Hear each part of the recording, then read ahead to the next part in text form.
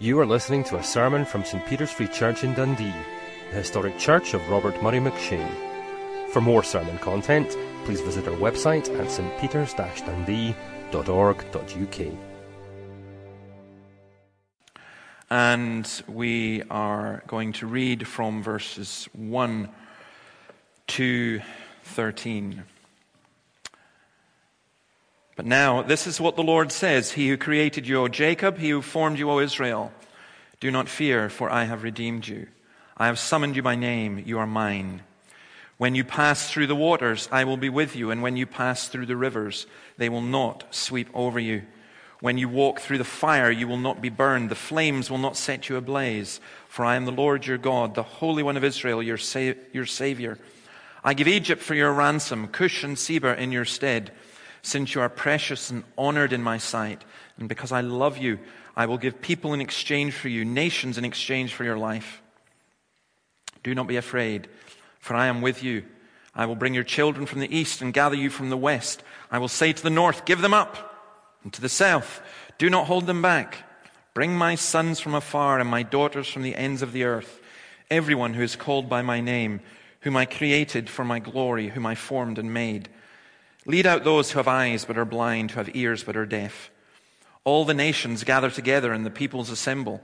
Which of their gods foretold this and proclaimed to us the former things? Let them bring in their witnesses to prove they were right, so that others may hear and say, it is true. You are my witnesses, declares the Lord, and my servant whom I have chosen, so that you may know and believe me and understand that I am He.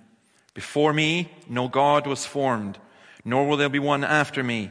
I, even I, am the Lord, and apart from me there is no Savior. I have revealed and saved and proclaimed. I, and not some foreign god among you. You are my witnesses, declares the Lord, that I am God. Yes, and from ancient days I am He. No one can deliver out of my hand. When I act, who can reverse it? Well,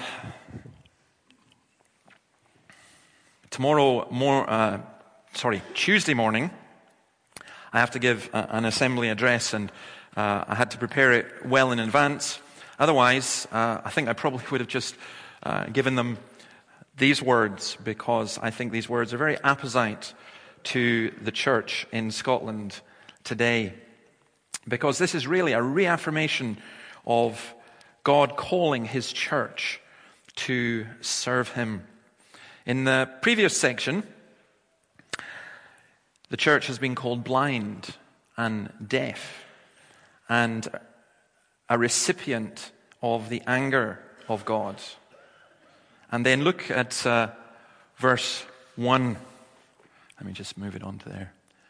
But now, always in the Bible, big clue for reading the Bible, always in the Bible, look for words like but. Because obviously it connects what has gone before and it helps you get things in context. And what is happening here is God is saying to His people that they are blind, they are deaf, they receive God's anger, they are inattentive, they are defeated, they are disobedient, they are spiritually ignorant and insensitive. And what will God say? Now, if you think about it, supposing you are actually conscious of that. I mean, you might be sitting here and you might be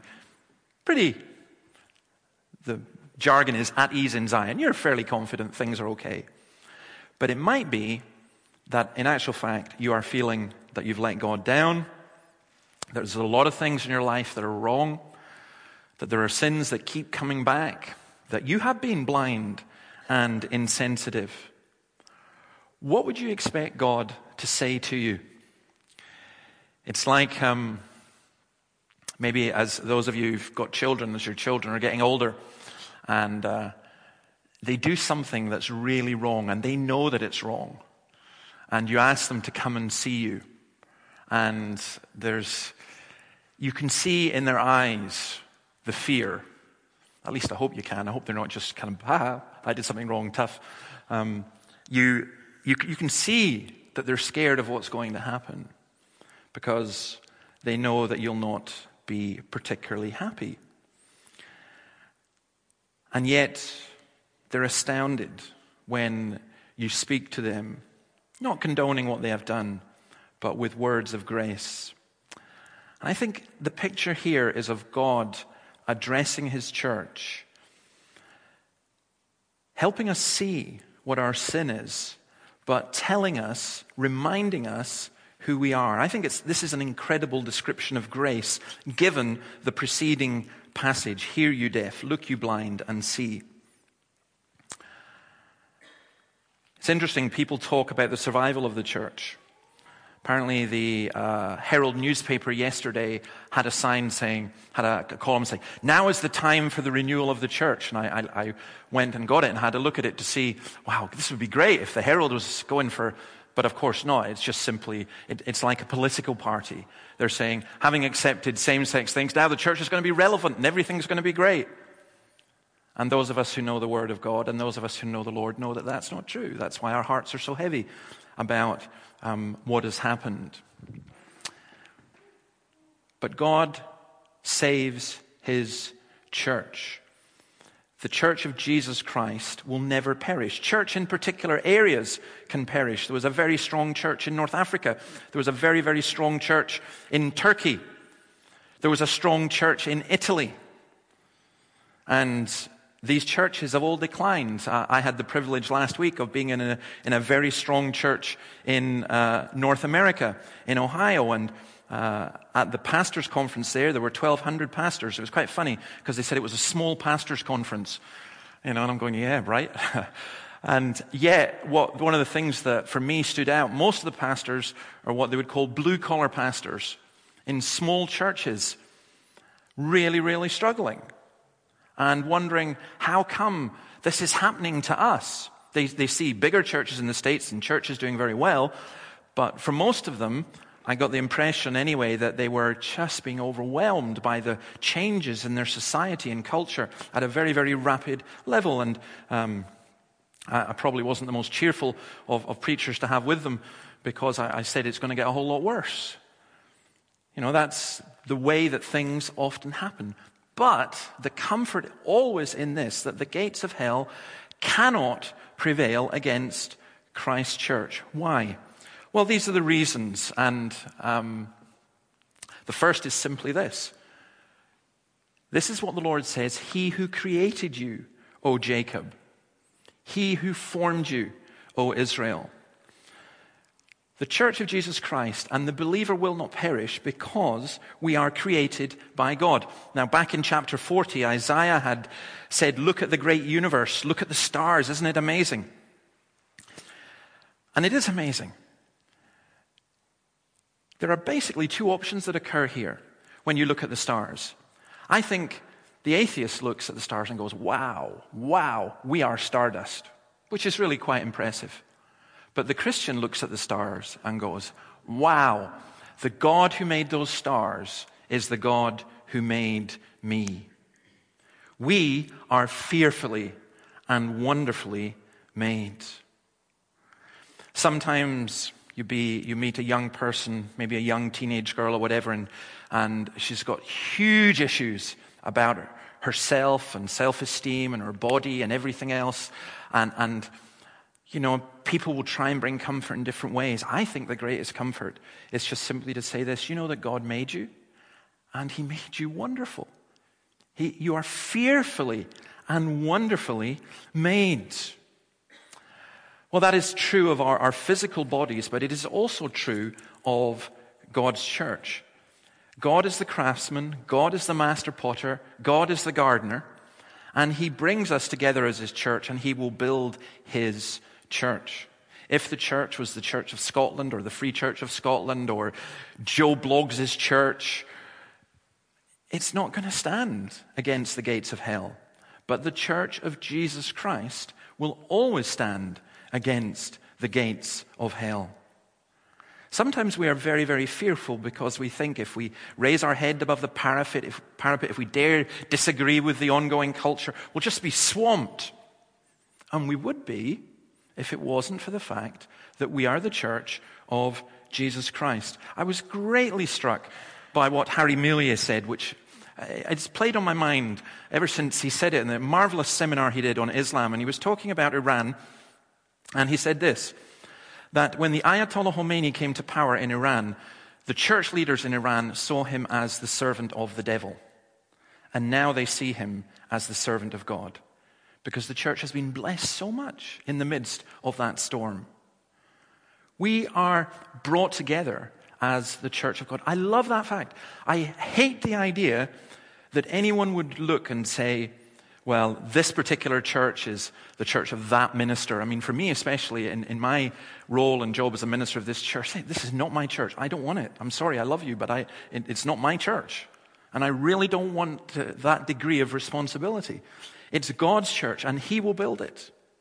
So it's a great comfort that we are created by God. Secondly, we're redeemed by God. Fear not, He said, for I have redeemed you. We get scared by so many things. And the direct answer that God gives, that's a line of, just for me, of enormous comfort. Why are you afraid? Why are you scared? I've redeemed you. Not somebody else, but me. And I haven't just challenged you. I haven't just provoked you. I haven't just given you laws. But I've actually done it. I haven't told you go out and save yourself. I have saved you. Blind, inattentive, defeated, disobedient, ignorant, and insensitive as you are, I have saved you. The idea of redemption being bought with a great price is just a huge one. The Apostle Paul had so much confidence, not because he was brilliant intellectually, not because he was a powerful speaker, but he had so much confidence because he could say, as he says to the Galatians 2:20, the Son of God loved me and gave himself for me. The life I live in the body, I live by faith in the Son of God who loved me and gave himself for me. We are the church of God, which he bought with his own blood. Which is why I can look at all the threats to the church from all different angles and just look and go, what? You're kidding me. It's like a mouse taking on, just a lion or something. It's pathetic. That's not going to happen. Sometimes when we forget redemption, we don't know what redemption is. What are you left with? You're left with nothing. I watched a video which was designed to recruit ministers into the church. For me, I honestly, it's difficult for me to think of something that's depressed me more than watching that video. Because it was shiny, happy people. It was wonderful. But it reminded me of the army videos you used to get to recruit you to the army. Come join the army and, see the world. Play lots of sports. Meet lots of nice people. It just left out the bit about killing people and dying and so on. And the reason that you join the army, to defend your country and so on. It just made it seem like a really cute career option. And the same with that video of come into the ministry and you get to travel the world and you get to be nice to people and you get to be the center of the community. In that whole video, I think God was hardly mentioned. Teaching the Bible was never mentioned. I thought, this is what we've come to in the church. And I tell you why I say that. Because the greatest thing we can ever have to offer anybody is to tell people the Word of God, which says the Son of God loved you and gave himself for you. I think everything that we do, everything in terms of the practical and helping the poor and everything, all of it stems from who Jesus is and what Jesus has done. And if you don't have that right at the very core, then you're just dealing in poison. You're not, it's just empty and a waste of time. God says, don't be afraid. I've created you. I've redeemed you. And I have called you. I have summoned you by name. You are mine. Now later on in verses 5-7, he says, don't be afraid, for I am with you. I'll bring your children from the east and gather you from the west. I'll say to the north, give them up. To the south, do not hold them back. Bring my sons from afar, my daughters from the ends of the earth, everyone who is called by my name. I love that. Look at that. Look at that. Even that little phrase. When I was going through this, I thought, it's not even verses. I could take little phrases in here and preach series of sermons on each little phrase. Look at this little phrase. You are mine. When you marry somebody, that could be said in such a bad way, couldn't it? Gotcha, you're mine. And it could be such a cruel thing. But this is a different thing. You are mine. I have summoned you by name. You are mine. It's God saying to his people, you belong to me. You are mine. I think that is just an absolutely wonderful thing. I think it's something that's really almost impossible to conceive of. In every religion in the world, people will go, yeah, I've got to serve God or gods. I've got to try and work my way. But the notion of God saying to us, you are mine, in the sense of being loved by God, being cared for by God, being called by God. Called by name. It's as though one of the great doctrines in the Bible is adoption. We were hosted by a wonderful church when we were in Ohio, and they gave us a guy who was meant to look after us. He was meant to follow me wherever I went, just to make sure I had whatever I wanted. I tell you, it was great. You should try that job sometime, Water, please. Thank you. I honestly, I was going to test him and ask for just like opal fruits or something, bottle of whiskey, whatever. And I'm pretty sure he would have got it for me. It was a strange experience. But he was a lovely, lovely guy, and I loved talking to him. And he told me that he had been born in Korea, but was adopted by a family from Alaska. And he'd taken that family's name and been brought up in that family and become a believer. And I think that's a lovely, lovely picture that we have. I think that the Lord adopts us and gives us his name. And that's very important when you consider how important his name is to him. We are called by God. Christ's ones, the followers of Jesus, his sons and daughters, male and female, called together. Verse 2 again, we are accompanied by God. Let me just put that on. When you pass through the waters, I'll be with you. When you pass through the rivers, they will not sweep over you. When you walk through the fire, you will not be burned. The flames will not set you ablaze. Now, what's interesting about this verse is, you will note there is no promise of removal from the waters or promise of removal from the flames. The only promise is the presence of God. The redeemed go through fiery trials. Those who want to live a godly life in Christ Jesus will be persecuted. I am the Holy One of God, he says, and I will be with you. You may be in the flames like Daniel. You may go through the floods, but I will be with you. Do you know what? In a sense, it would be lovely to belong to a religion in which anything bad that happened to you, God just took you out of it and protected you from it. But can I tell you what is better? What is so much better is when you go through the flames, God is always with you. We are accompanied by God. Verses 3 and 4. We are ransomed by God. For I am the Lord your God, the Holy One of Israel, your Savior. I give Egypt for your ransom, Cush and Seba for your stead. Egypt was given. In what sense? Well, God said, let my people go. This is referring back to Moses. Let my people go. And they wouldn't. They would not let his people go. And there was a price that was paid for that. One of the Puritans, I can't remember who, but it sounds like John Flavel, whom I love, says this: the Lord takes such care of all believers that he values them more highly than the whole world. Although therefore we are of no value, let us rejoice in this, that the Lord sets so high a value upon us and prefers us to the whole world, rescues us from dangers, and thus preserves us in the midst of death. We've been paid for. We are ransomed by God. It's an extraordinary thing. Back again to the value that we perceive on ourselves. And verse 4 says this: you are precious and honored in my sight, and because I love you. Isn't that a wonderful thing? If you're married to somebody and they have a possessiveness of you which is not restricting and destroying, but it is, they actually do mean it when they say, I love you. Sometimes I think in the culture that we've grown up in, most of us in Scotland anyway, a wee child will say to their mum and dad, I love you. But kind of when you become older, a teenage boy or man, saying I love you to someone, it doesn't, and these can be really difficult words to say because in some ways they're so overwhelming. But how extraordinary to hear in all its depth and all its meaning, God saying to us, I love you.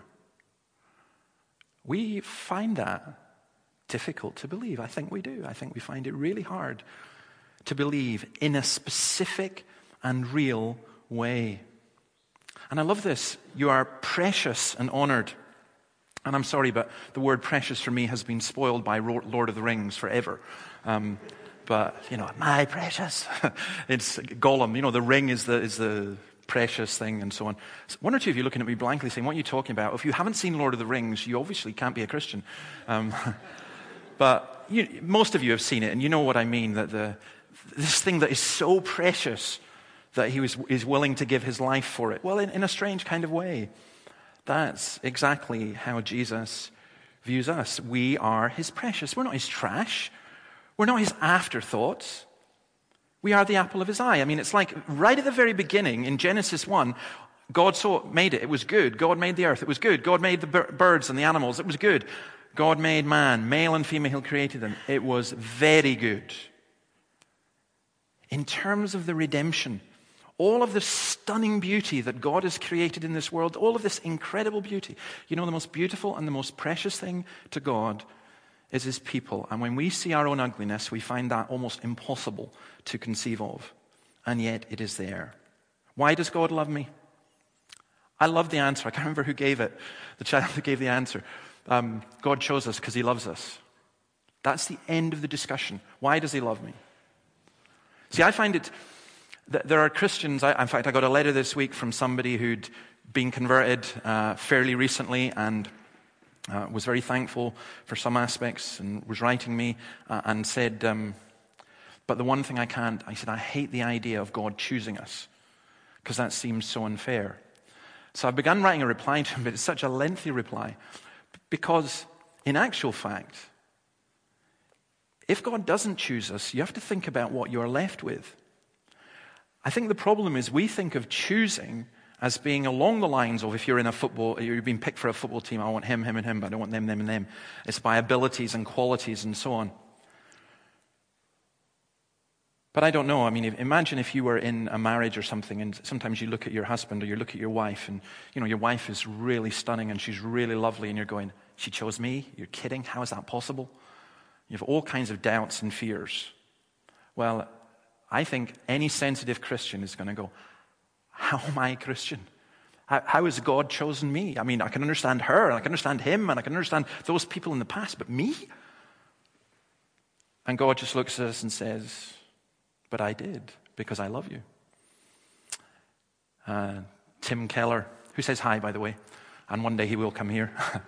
Tim Keller tells the story of a missionary in China, and I love this story, who'd learned Chinese, who was doing his utmost to bring the gospel to a group of women who were prostitutes.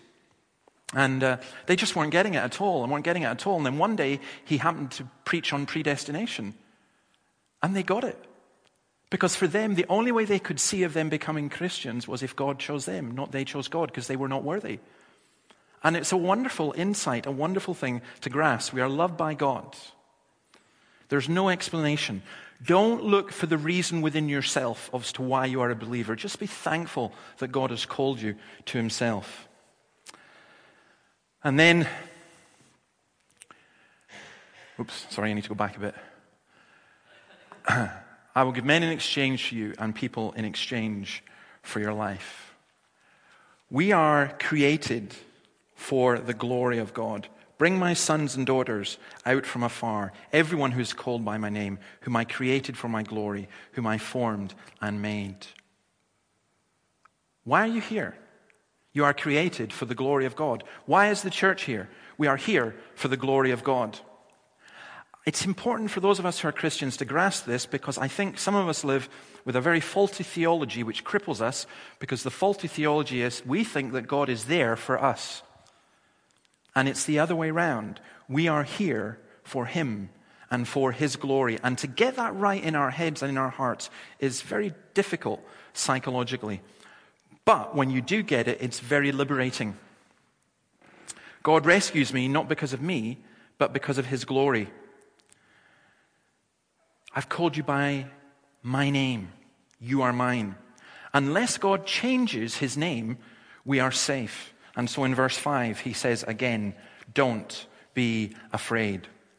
And then he gives us a commission to go and be witnesses. Now, this is an extraordinary thing, I think, here, because we're told not to be afraid. Okay? Fear, what fear does, it turns us in on ourselves. Barry Webb says that fear chills our hearts and silences our lips and is the greatest possible hindrance to effective witness. You know that. You don't want to talk to your friends or your workmates or your family because you are afraid. The church compromises with the world because it is afraid. We want to be seen to be a particular way. We do want the Herald and the BBC to praise us and say, look how wonderful the church is, as we continue to die. We don't want to stand against the flow. We're scared. Fear does that to us. And yet in this extraordinary thing where God tells us how much he loves us and what he has done for us, he then calls us to go and be witnesses. In verses 18 to 20 of chapter 42, he's talked about how the church is blind and deaf. But here, we're told, lead out those who have eyes but are blind, who have ears but are deaf. The church is still called to bear witness. God is calling his blind and deaf church to bear witness. Isn't that extraordinary? How does a blind person bear witness? The church is the pillar and ground of the truth. 1 Timothy 3:15. First, Calvin, in commenting on that, says this: it is therefore the duty of the church to defend and publish the truth, that it may be honored by posterity from age to age. Not that the Lord needs this assistance, but because in this way he wishes to prove and establish its truth amongst men. Nobody at any general assembly, at any Kirk session, in any church meeting should ever be saying, what will the world think of this? What will people think of this? How does this fit in with our culture? Our one and only concern should always be, what does God really say? What does God say? And we will bear testimony to what God says, because he wants us to. Even though we ourselves are blind and deaf in so many ways, what has been revealed to us, we will declare. Otherwise, we end up in verse 9. All the nations gather together, and the peoples assemble. Which of them foretold this and proclaimed to us the former things? Let them bring in their witnesses to prove they were right, so that others may hear and say, it is true. There are false witnesses. Here the picture is extraordinary. It's as though there's a trial and God is on trial. And God calls in the witnesses of other nations, other gods, and so on, to testify. And he calls in his people, who he's called blind and deaf, to testify. God claims that he is God alone, and he is accused of lying. With a chill, and I mean this, I cannot describe how this sent a shiver down my spine. I listened to a service that came from a church with the assembly, St. George's West in Edinburgh this morning. And one of the clergymen stood up and said and boasted that this church, we've advanced so much. And he spoke about how there was ecumenicism with Islam. There is no God except Yahweh. And the people who are called to proclaim Jesus Christ are standing up and saying, actually there are other gods. We're just one of many. And isn't it wonderful how we can all work together? And the answer is no. No, it's not. It's not wonderful. Because God is there on trial, and he says, I am the Lord. And his people stand up and go, no, you're not. You're lying. You're one of many lords. Except those who bear witness to God stand up and say, this is what our God says. This is what he said in his word. This is what he foretold would happen. And it has happened. And God says, you are my witnesses. And the whole atmosphere is changed. And they are changed. God doesn't need us to bear witness for him, but he has called us to bear witness for him, that he may be glorified. And therefore, this last section, I want to entitle Jehovah's Witnesses, but that is not the best way, because of course the Jehovah's Witnesses are not witnesses of Jehovah at all. If you know the story of the Jehovah's Witnesses, you know that they were set up by a man called Russell who was doing a Bible study. And one of the disadvantages of doing a Bible study on your own with a group of people when you're a personality and you don't hold to a confessional view, you don't have a church to account to, is when you get to the bits in the Bible you don't like, you say, I'll throw those out. So he didn't like hell, he threw that out. He didn't like Trinity, he threw that out. And so we end up with the Jehovah's Witnesses, who, it's such an oxymoron of a name, because they are not witnesses to the Yahweh of the Bible at all. They are witnesses to a 19th century cult.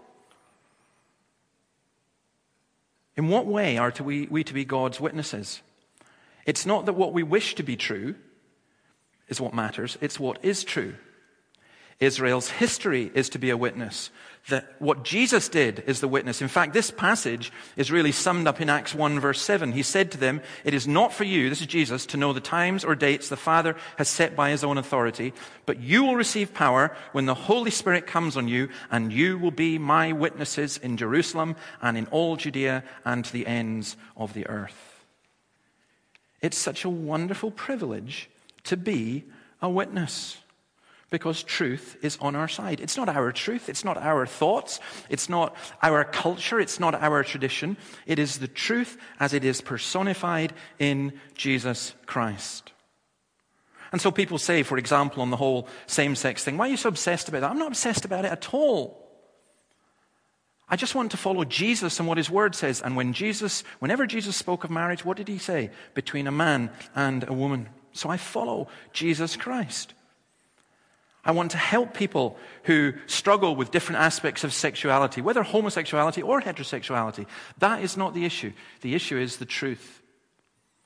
The great issue. There is only one Savior. There is only one name. There is only one God who is holy. And our witness is, well, what is our witness? Our witness is that he is holy, and despite the fact that we are not, he has saved us. I don't think this passage is telling us at all that the Lord needs us, but it is telling us, even I am the Lord. Apart from me, there is no Savior. I have revealed and saved and proclaimed, I, and you are my witnesses, that I am God. And that's why it's so heartbreaking when any church, and I include the Free Church in this, when any church stands up and says, the Bible says this, but God actually got it wrong, and now we're more enlightened, and now we know better. That's a dreadful thing. Imagine standing up in court and accusing God of lying, and that is really what happens. So for us, I think that we have to take this, if we are Christian believers, and we have to realize that as we looked at in Ephesians 1 and as we sang in Ephesians 1, God has blessed us in the heavenly realms with every spiritual blessing in Christ. God has chosen us to be holy and blameless in his sight. He's predestined us to be adopted as his sons through Jesus Christ in accordance with his pleasure and will, to the praise of his glorious grace, which he has freely given us in the one he loves. By the way, when Paul does this in Ephesians 1, he just doesn't stop. He just goes. And he does this sentence that in Greek is ludicrous because it just goes on forever. But he can't stop himself. He doesn't bother with a full stop. He just keeps going.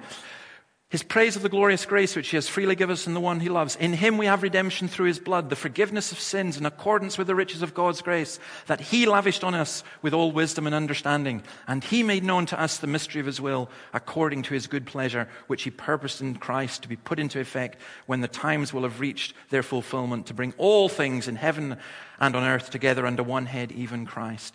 In him we were also chosen, having been predestined according to the plan of him who works out everything in conformity with the purpose of his will, in order that we who were the first to hope in Christ might be for the praise of his glory.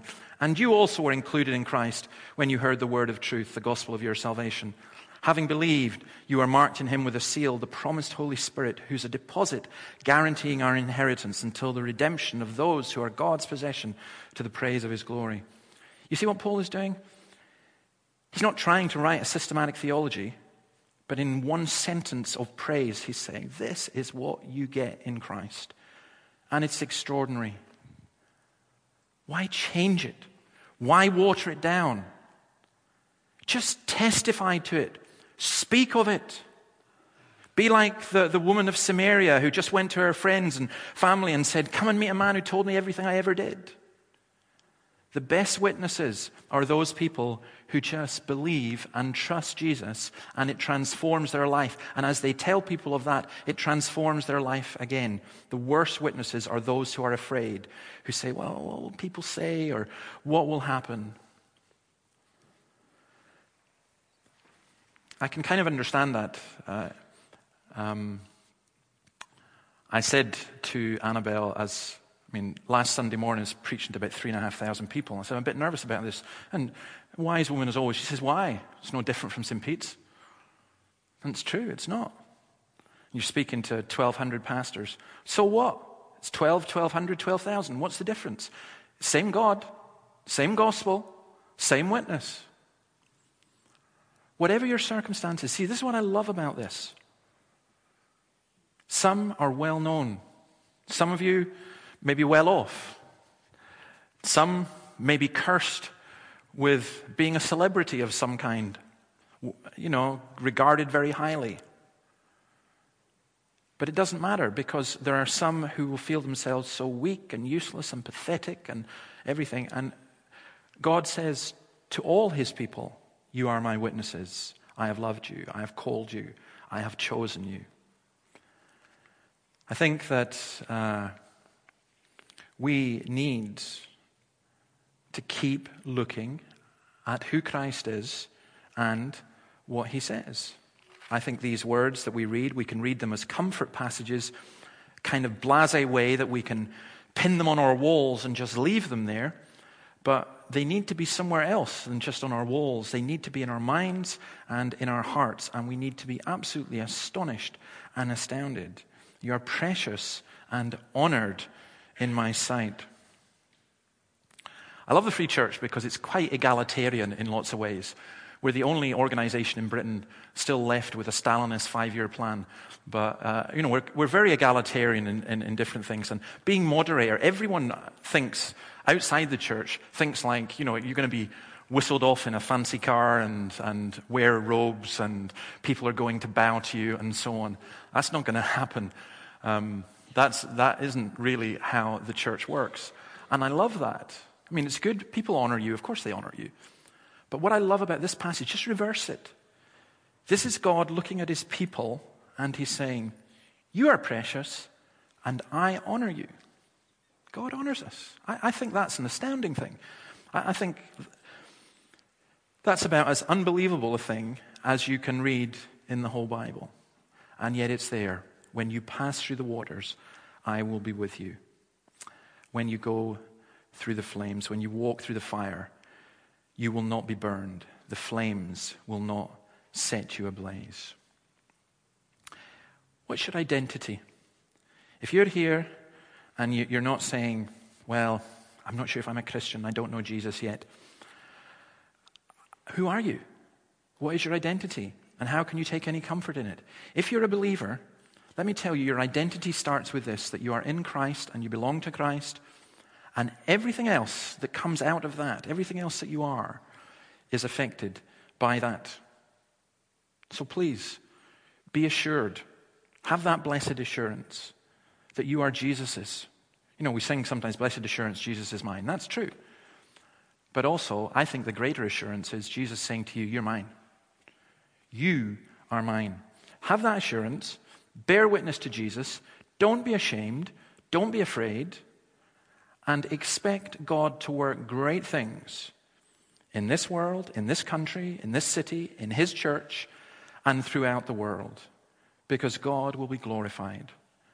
And the glory of God will cover the world as the waters cover the sea. Amen. Even so, come soon, Lord Jesus. Let's pray. Lord, thank you for your word and for its encouragement to us. And thank you that just as Isaiah spoke to a people in the midst of a great tribulation and a great backsliding and great trouble, promising a Messiah who would come. So you speak to us today and you tell us of the Messiah who has come, and that we are loved and precious and honored. And I pray for any here who don't know you, that they would come to know you. And for those of us who do, Lord, forgive us our sin and heal us from our wounds, protect us from our fears, and help us to bear witness to you as the only Savior. Though the world may scoff, though churches may mock, Lord, help us just to point to you and to bear witness to your love and your grace and your mercy as we have experienced it. In your name, amen.